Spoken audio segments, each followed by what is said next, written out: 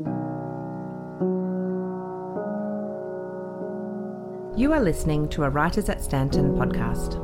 Every month, Stanton Library hosts some of the world's most exciting writers and thinkers to discuss their latest books.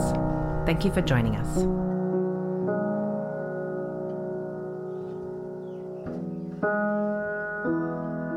The Stanton Library and the Writers at Stanton program, held in conjunction with Constant Reader Bookshop. There's Jay up the back. I'm Ian Hoskins, North Sydney Council's historian.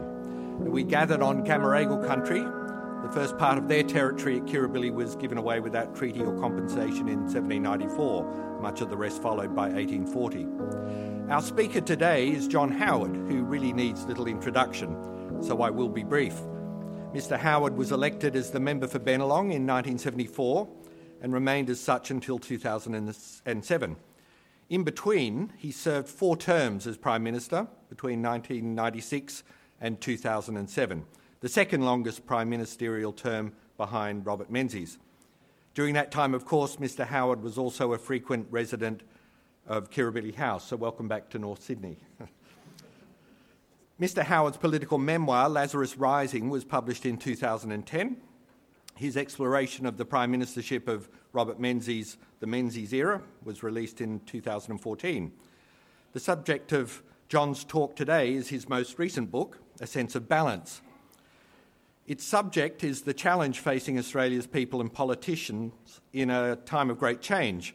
The rise of climate change as an election issue, proposed constitutional change with the Indigenous voice to Parliament, the pending end of Queen Elizabeth's reign as Australia's monarch, the legacy of the war on terror, rising inequality, the wake of the chaotic Trump presidency, and the rise of an assertive China. And I suspect the final edits were being made as Australia headed towards its most recent federal election, which saw a Labor victory after 9 years of coalition government. The publication of A Sense of Balance coincided with revelations of Scott Morrison's shared portfolios, and many of Mr. Howard's recent interviews have been dominated by that issue. So I'm looking forward today to hearing him talk about his book. So please join with me in turning your phones to silent and welcoming John Howard. Thank you.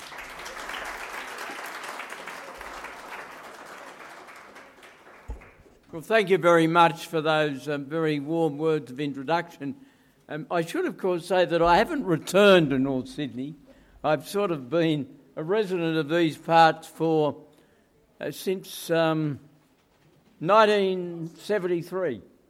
And just to sort of fill you in on a bit of local history affecting me, if I may, as a reminder of the vagaries of electoral boundaries, when I was first the member for Bennelong, the southern boundary of the Bennelong electorate was Hazelbank Road, North Sydney, that beautiful tree-lined street. And when I was expelled as the member for Bennelong in 2007, the southern boundary of my electorate had become Pittwater Road, Gladesville, which gives you an idea of how. And I have no complaint. Those boundary changes were perfectly legitimate, and if I can go straight to my book on that very point, I do in the book talk about the political system of the United States and to a lesser extent the United Kingdom, because the British political system is much closer to ours than the American one is. But the point I do make very strongly is that electoral boundaries in Australia are drawn fairly compared with America. In America, just about 80% of the boundaries are predetermined because one, either Democrat or Republican, because they're drawn by state governments, or they don't call them governments, state administrations, and they are drawn in a completely partisan fashion. And of course the expression gerrymander originated because Governor Gerry, I forget the state that he was governor of, drew some boundaries, and they said they're not boundaries, they're salamanders. And of course from then on the name gerrymander was given to rigged boundaries. But the reason why I decided to write this book initially was that I was quite fascinated, no, even enraged at the way in which people who appoint themselves, sometimes legitimately, often illegitimately, as expert public commentators, the way in which these people, not only in the UK and the US, but also around the world and certainly in Australia, the way in which they reacted in such a critical, patronising, dismissive way when the British people voted in favour of Brexit to leave the European Union and the American people elected Donald Trump. Now, I should declare at the beginning that I was in favour of Britain leaving the European Union, and I didn't, of course, have a vote, but if I had, I would have voted to leave. I was very ambivalent, I declare, way back in 2016 about Donald Trump being elected President of the US. I think I said that I would tremble at the thought of Donald Trump becoming President. And of course, in the end, I say in the book that he is unfit to return to the presidency of the United States, largely because of his behaviour after he lost the election. Because one of the ingredients of a successful democracy is that you have a seamless transfer of power.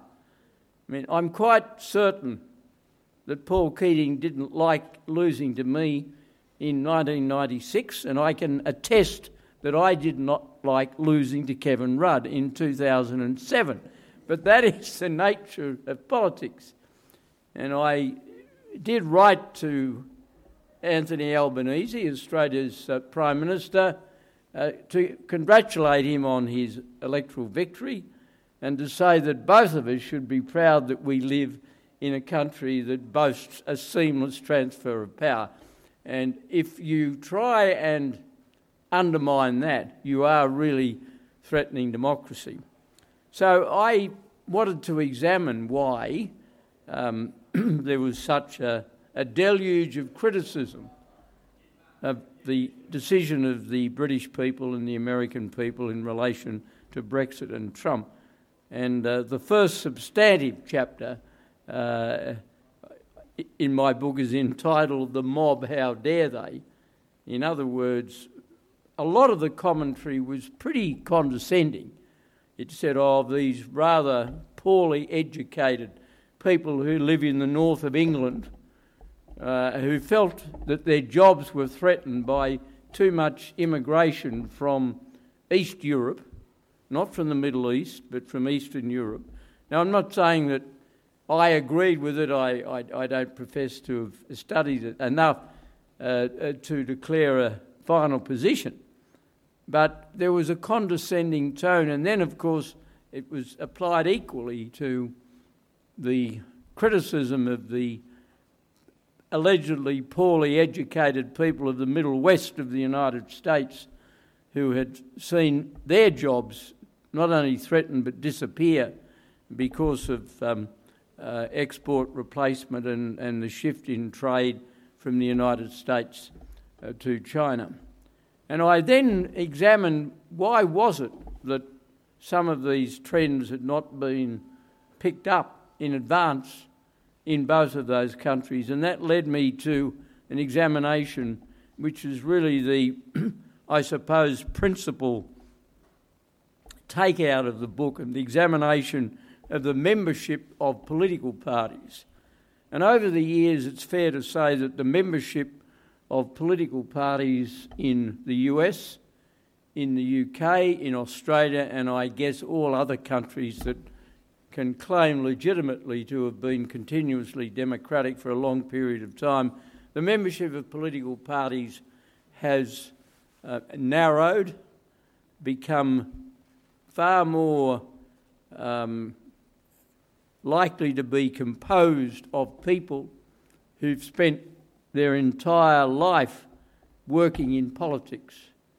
And I think one of the regrettable trends that we see in politics now is the emergence of somebody who will leave school, probably, not always, go to a university. If that man or woman is of Labor disposition, you perhaps have a period of working in the union office, and then you go and work on the staff of an existing politician, and then you hope to marshal the numbers to get a seat. On the Liberal side, you might give the union a miss, or it might give you a miss, but you do the same thing. Now, is this always wrong? No, it's not. And there are some wonderful people who have gone into politics through that path, but it can be unbalanced. And one of the things that my research revealed to me was that the Labor cabinet of Ben Chifley, it was defeated in 1949 by Menzies. It was a very interesting mix. Chifley, of course, famously had been an engine driver, and it's one of the great sort of stories of Australian public life, from engine driver to Prime Minister. And we're proud of that, and so we should be, whatever your politics are. And his cabinet was an interesting mix.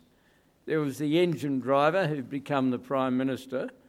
There was a former High Court judge, Herbert Vere Everett, who'd stood down from the High Court in 1940 to run for the seat of Barton, which now is represented, I think, by Linda Burney in the federal parliament. And there were two farmers. There were one or two people who would still call their careers soldiers. There was a publican, John Armstrong. There was a tobacconist. Now, that is practically a criminal offence now, to be a tobacconist, but he was a tobacconist from Lithgow. And there were a number of people, of course, who'd been as well trade union officials. The point, simply make, was a very mixed group.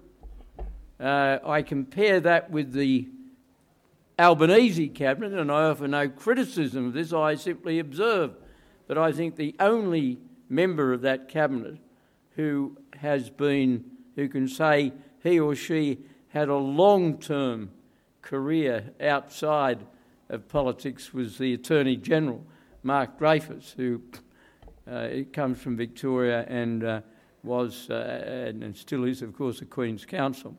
So it's an observation that can be made equally of the coalition side of politics.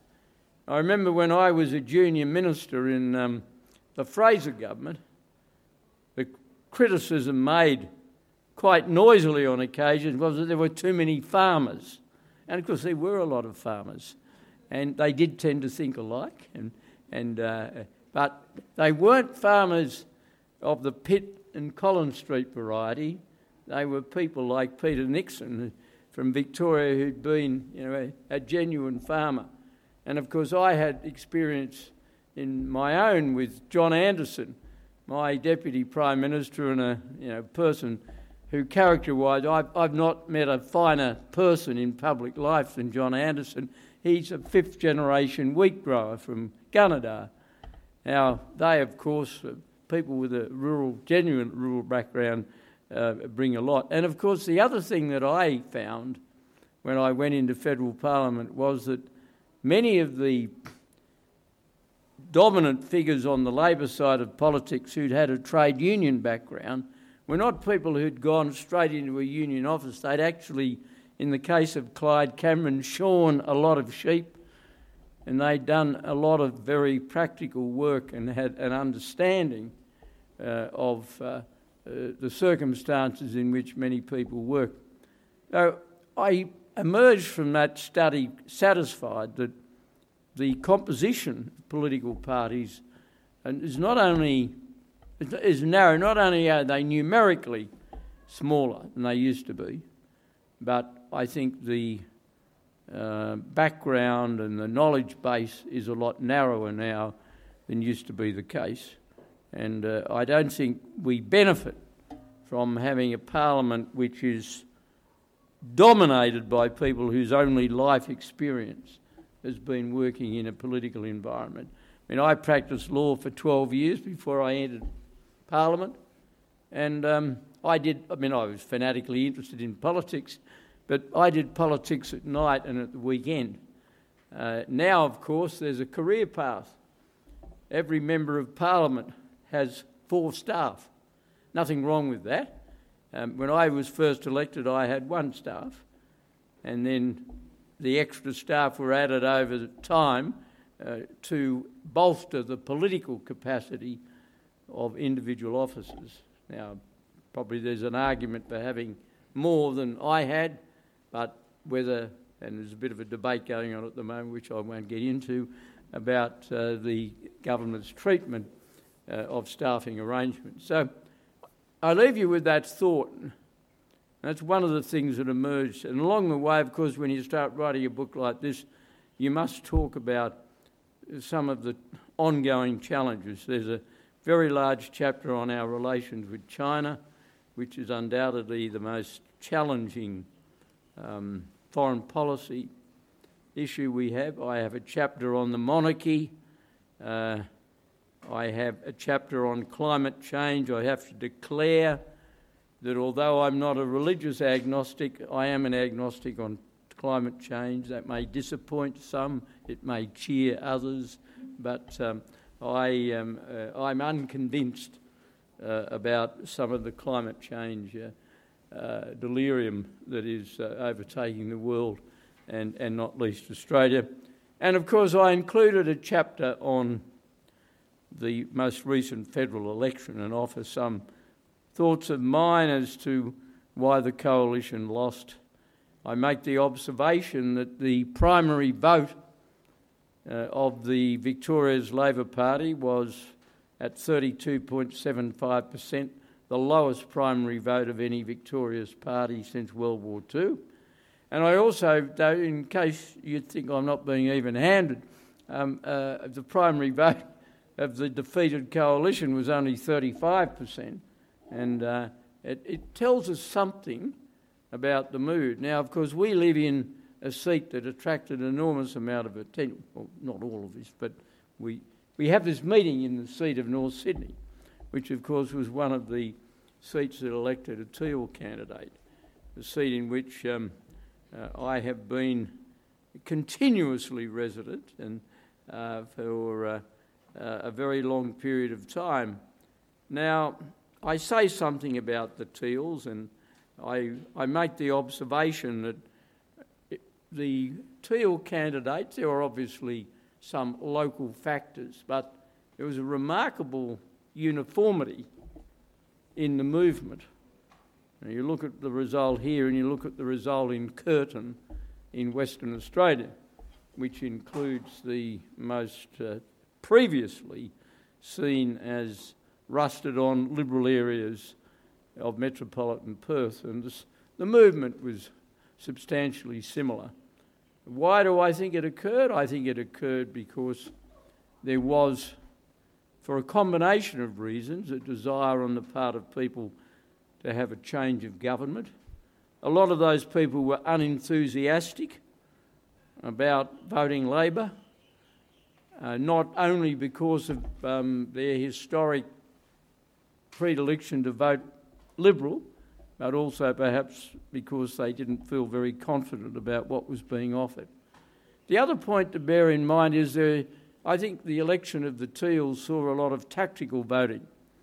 If you were a Labor person in Curtin in Perth or somebody in Lane Cove here in Sydney, and you wanted to defeat Mr Morrison, what would you do? You would think to yourself, well, I can vote Labor as I always do, but actually I could probably be more useful by voting for a Teal because she is more, and they're all she's, all of the female candidates represented. It's a very interesting thing to which I'll come in a moment. I think there was a lot of tactical voting in the seat of Goldstein in Victoria, which is the Sandringham, Brighton area of metropolitan Melbourne. The decline in the Labor vote was much greater than the decline in the Liberal vote, which means that I think there are a lot of tactical Labor voters, and you can do that. It's quite legitimate, and nothing wrong with it at all, but it shows a sophisticated and understanding of the electoral system. So I offer some views, and maybe this might be further developed in questions about the future direction of the coalition. Naturally, as a lifelong Liberal, I'm interested in the future of my party, and I'm interested broadly in the contest between the two major parties. I am, I hope, above everything else, a Democrat. I accept that you have to obey the will of the people.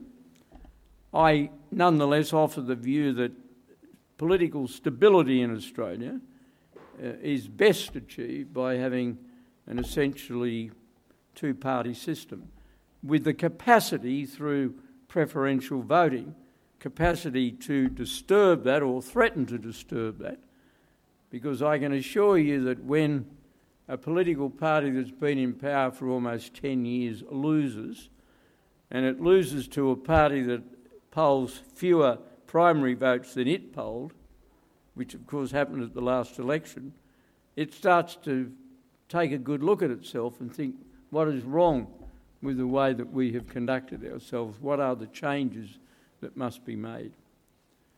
I also talk in the book about some of the maladies, the deficiencies of the Liberal Party, the growth of factionalism. I think the best statement that Peter Dutton has made since he became Leader of the Opposition, when he said, I am not a Conservative, I'm not a moderate, I'm a Liberal. And I joined the Liberal Party of Australia not because I felt I was particularly conservative, although I obviously was and remain on quite a number of issues. I espouse, as many of you know, the doctrine of the broad church within the Liberal Party. It's a mixture of people who have conservative views. I have conservative views on things like the monarchy, but I have what I regard as liberal, almost radical views on things such as industrial relations. And so I think our party, the Liberal Party, is a mixture of those two streams. So it's what you might call a mixed bag as a book, whereas the one I wrote about my autobiography covered an enormous range of subjects. It was telling my story in politics, and the book I wrote about the Menzies era, and recalling that I was 10 years of age when Menzies became Prime Minister of Australia, and when the 23-year term of the coalition ended with Whitlam's famous victory in 1972, my wife and I had been married for a bare 18 months, and so it was a natural thing to look back and survey that period, and of course the Menzies era had an enormous impact on Australia. What is the central message of this book? Well, there's no central message. I always think it's a bit of a mistake when you're writing political books, unless you are convinced that you are the one repository of ultimate wisdom on a particular subject. It's always a bit of a mistake to say, well, the central message of this book is to demonstrate how much I know and how little the people who disagree with me might know. It is an attempt to talk about a number of particular things, to talk about the way in which we are very much now a nation of non-joiners. Many of you may be aware of a book written by an American sociologist called Robert Putnam. It was called Bowling Alone. And what it came out, I think, in 1980. And what he concluded, and this was the origin of the title, he concluded that whereas the generations that existed up until those who contributed in... the Americans call them the generation that fought in World War II as the greatest generation. I can understand why the Americans would do that, because the impact of the Great War was far less on the United States than it was on Australia or the United Kingdom or the nations that participated in it from the very beginning. But Putman's conclusion, and gave the title of his book, was that people stopped joining organisations in the 60s. And that's probably an experience all of us had had in relation to our friends and our families. They didn't necessarily lose interest in particular attitudes or values or sports, and the bowling alone came with the fact that he discovered that historically in America, going to a bowling alley was something for groups of friends. But more and more he discovered through research that people went to bowling alleys on their own. And it was beer and pizza sales. They had declined very, very sharply at bowling alleys, which demonstrated. And from that he built this very interesting narrative. Now, it's affected everything. It affected attendance at Parents and Citizens and Parents and Friends organisation. It's affected church attendances, and it's affected political parties. Now, it's relevant for a book like mine because I'm talking about politics, and it has, I suppose, reinforced the phenomenon of declining memberships. So it is a collection of thoughts about a number of subjects, and I do talk extensively about China. It is our biggest foreign policy challenge. May I say at the outset, I have no argument with the way in which the new government has thus far handled the relationship, because if you look at it objectively, successive Australian governments have reacted in a fairly similar fashion towards China. China is of enormous importance to Australia for a number of reasons. Firstly, we're 1.4 million Australians with Chinese heritage. The Chinese language collectively is now the most widely spoken foreign language in Australia. 25, 30 years ago, I guess it would have been Greek. China, of course, is our greatest export destination. Hadn't been for the Chinese market, we would have suffered a lot more from the global financial crisis. On the other hand, China is a very dictatorial, internally, rigidly controlled, brutal country.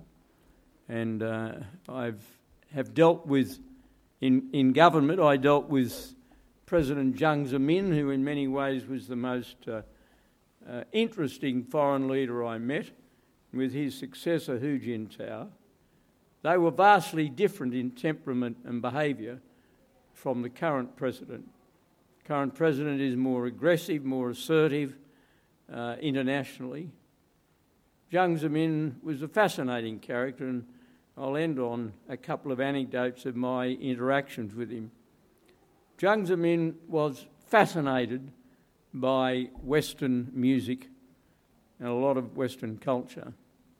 He professed to me that he was a regular listener of works of both of Beethoven and of Chopin. He spoke very good conversational English. I cannot attest to the next statement because I don't understand Russian, but he apparently could speak very good Russian. He was of an age where he'd spent a lot of his early years studying in the Soviet Union.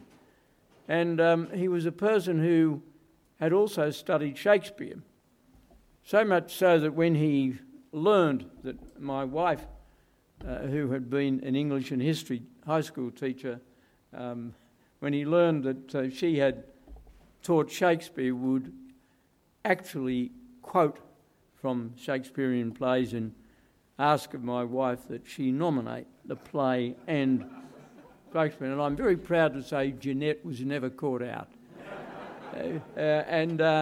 But I guess the piece de resistance of Jiang Zemin was at the APEC meeting in Shanghai in 2001. He was the host. He'd gone out of his way to welcome George Bush because it was only 6 weeks after the attack on the World Trade Center in 9/11. And there is always a cultural performance at APEC meetings. Sometimes they are good and sometimes they go on a bit long, but anyway, there's always a cultural performance.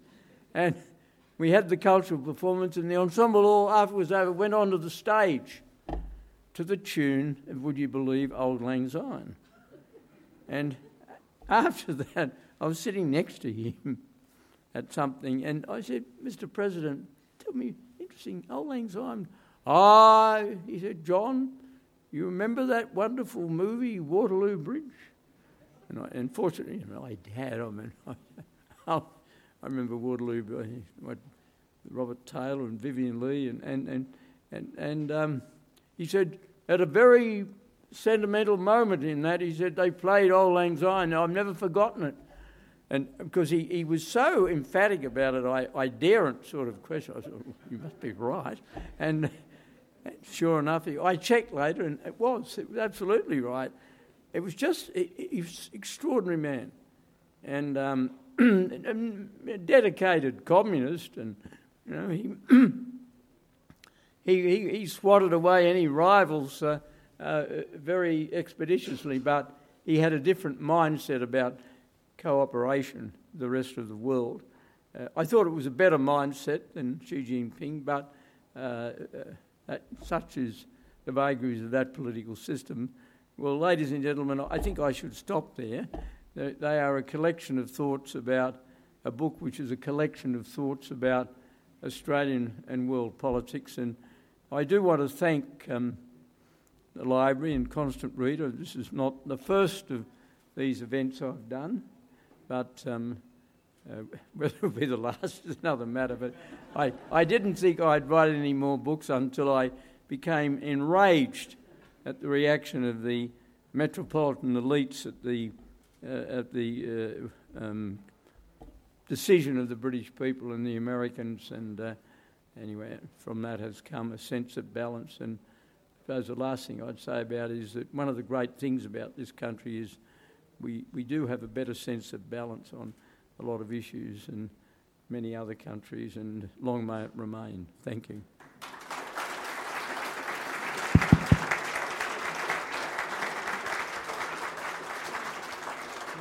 When I was welcoming you back to North Sydney, I was referring to the LGA. Is that not the seat of North Sydney? Did I get that wrong? You live in the LGA? Yeah, but I'm in without disclosing my precise... No, I didn't yet. No, I'm in the...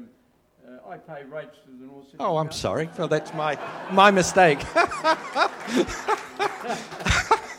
Yeah, and this is your local library. I'm sorry, I got that wrong. I know who gets the money. Yeah.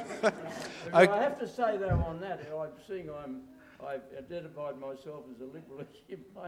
No, I am not in favour of the Liberal Party being involved in local government elections. There you go. That doesn't mean to say I don't sort of look at the way people behave when they're elected. There's a lot of people here, and this is being recorded, so that means that asking questions need to be asked through a microphone. I'd rather not pass the microphone around. A, it's going to take a long time, and B, lots of people got masks on. So I'm going to repeat the questions, and I'll ask you also, because there are so many people here, to keep your questions pretty succinct, not to engage in commentary and not to have a sneaky second question.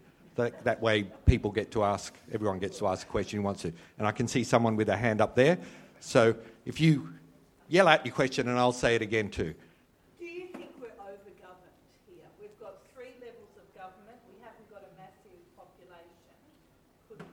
Could state or local merge? Or? Do you think we're over-governed? Yep. Look, literally yes. Is it going to change? No. This is something on which I agree with Gough Whitlam. he said that if we were starting all over again, we should have a central government and then 14 regional governments. But you can't start all over again. We were separately settled colonies by the British, and if you had a referendum to abolish one of the levels of government, you'd get different results in different parts of the country. Somebody say, in Sydney, you'd get I reckon most people in Sydney would vote for the federal government and probably local government, and less so for state. But in some other parts of the country, some of them mightn't vote for the federal government at all.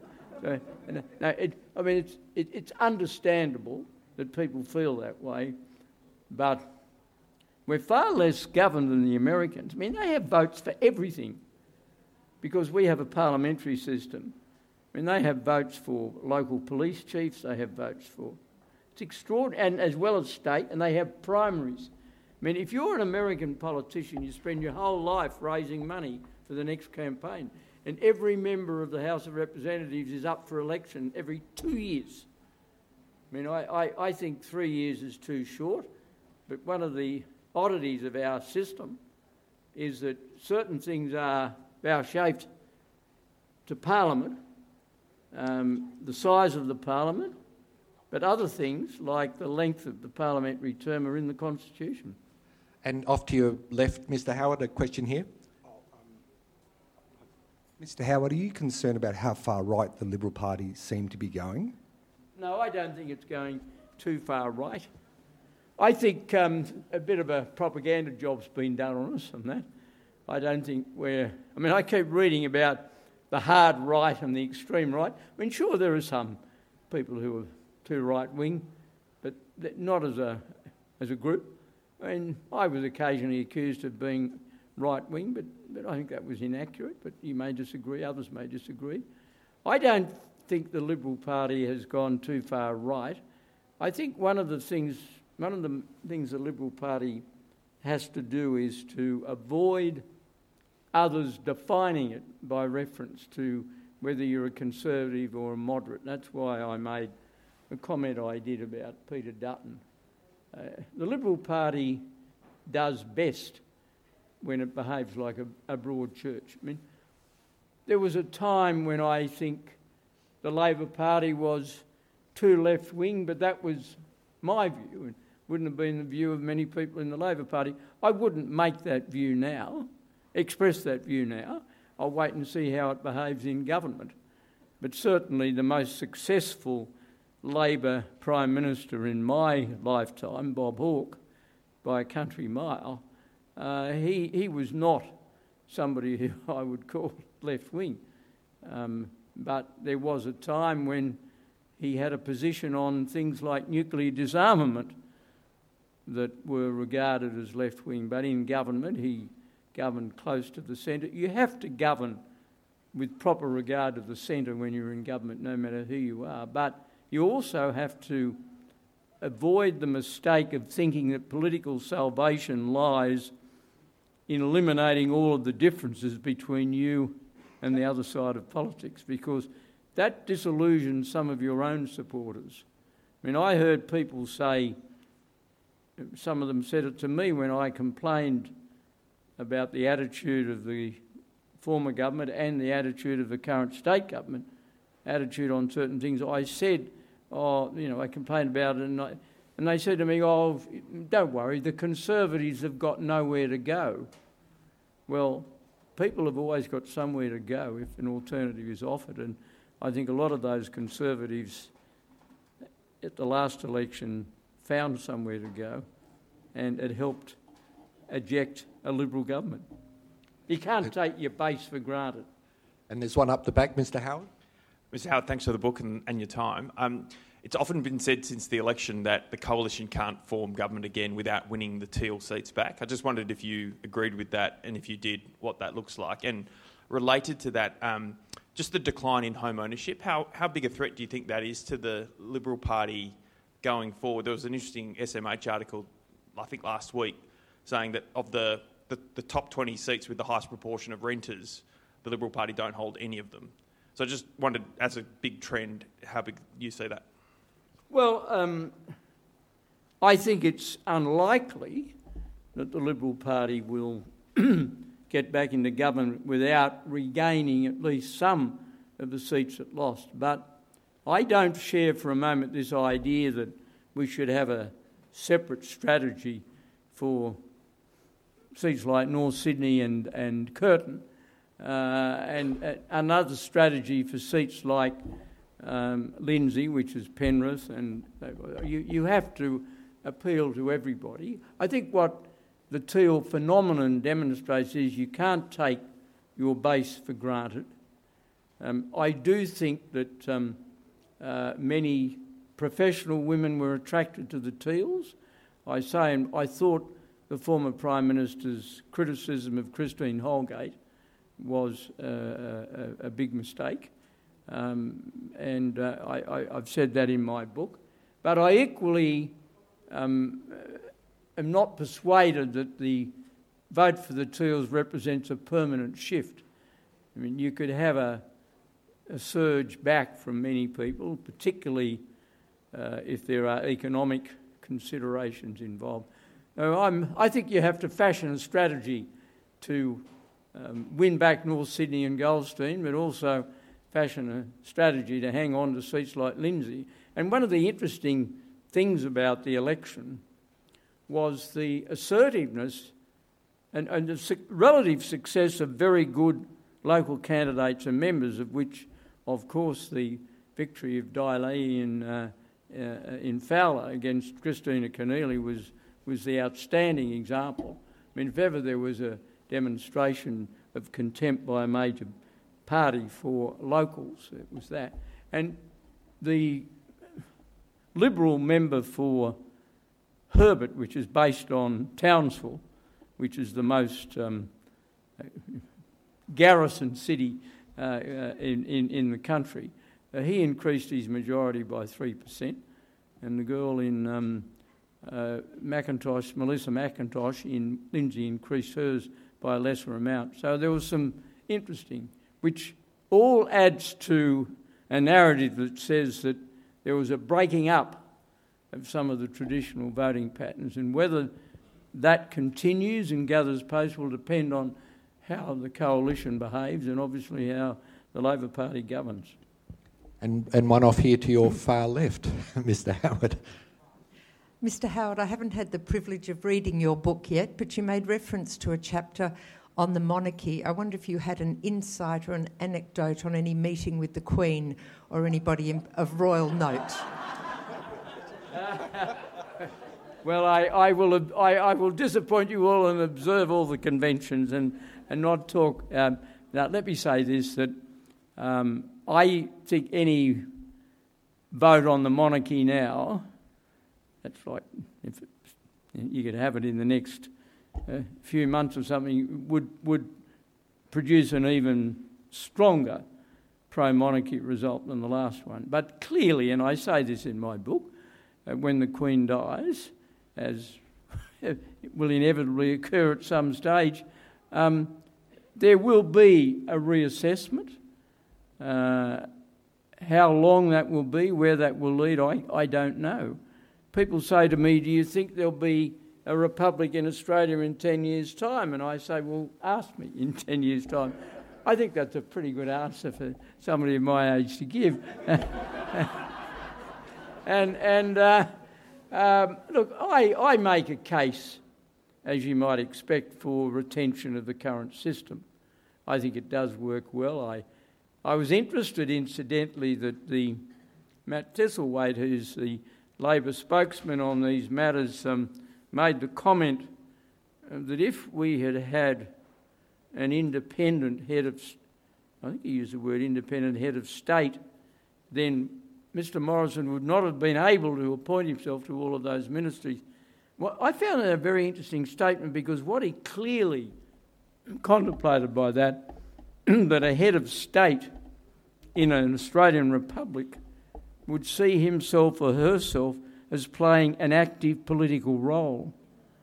Now, whether you are a monarchist or a republican, that attitude is completely antagonistic to what we regard as good government. I mean, I had a lot of conversations on this issue with people who were minimalist Republicans. They said, look, we think we should no longer have the Queen or her heirs and successors. We should have somebody who does exactly the same thing as the Queen or the Governor-General. In other words, you have a non-political head of state. Now, when you're saying that, as he did, and he's the spokesman on the subject, that he would think it'd be good to have a head of state who was politically involved, that's an interesting admission. So I mean, obviously the Queen has done a remarkable job. I think it's very hard even for rusted-on Republicans to argue otherwise, and I can well remember, I don't think I've mentioned this in the book, but I certainly remember it, the late Neville Wran, who I had great regard for as a politician. We disagreed very strongly on the Republic. He said to me, the problem is that the Queen is so bloody popular. And it's true. So I think our present system does work well, but my view is that there will be a reassessment. And that won't necessarily lead to a change, but it will just be a point at which people, even the most ardent, will say, well, you know. But I think most of them might well conclude that it works pretty well. There's one last question up the back here, Mr. Certainly.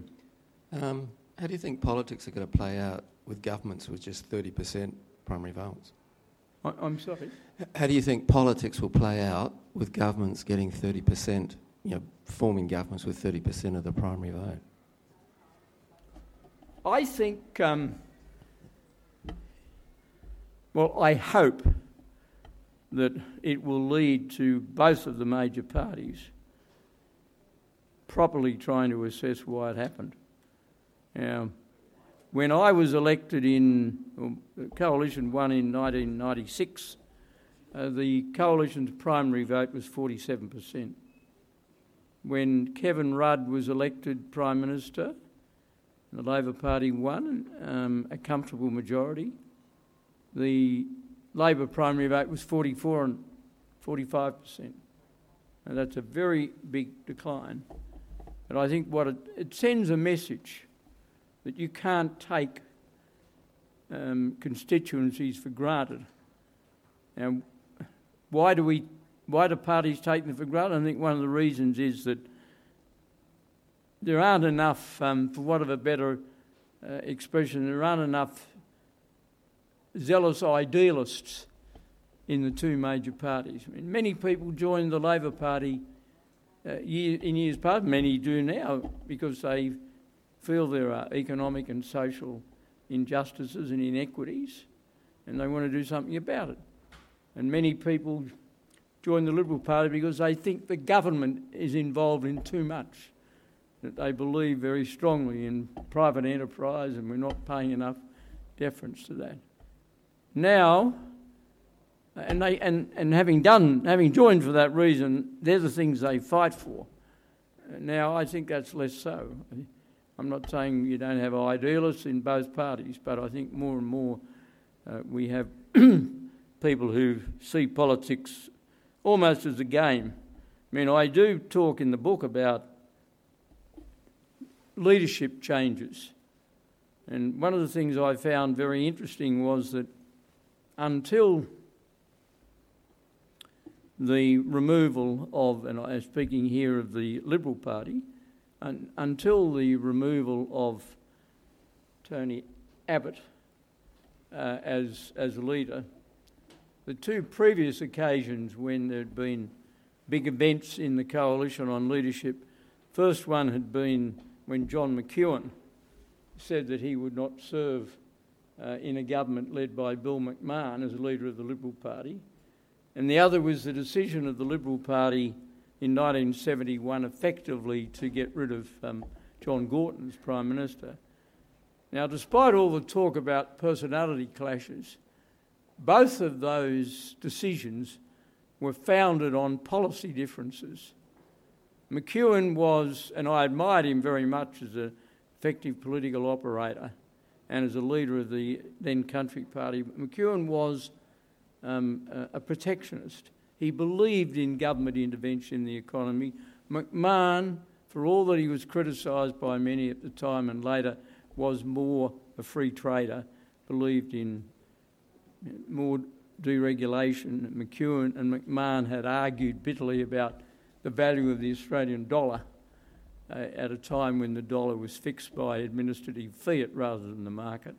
But when Tony Abbott was replaced by Malcolm Turnbull, the stated reasons weren't on fundamental policy. The two issues on which they most heavily disagreed, namely the Republic and same-sex marriage, were the subjects of free votes in the Liberal Party. You could vote any way you wanted on those issues. So there were other reasons, and I think that's something that we have to bear in mind, that once you lose the values stream, or it's diluted, and political parties are seen less and less as standing for particular things, even when you violently disagree with them, you start to see a fragmentation. And I think the Liberal Party has to look to that, and equally the Labor Party has to. It's probably less likely to do because it's one, but if it's sensible, it will understand that it didn't win by much. And I hope it's not sensible, but that's a personal view. Much, Mr. Howard. You're going to sign some books at the back? Yes. Have you got time for that? I'm happy to do whatever you want. Great. want. Well, please join with me in thanking Mr. Howard for a great job. Thank you.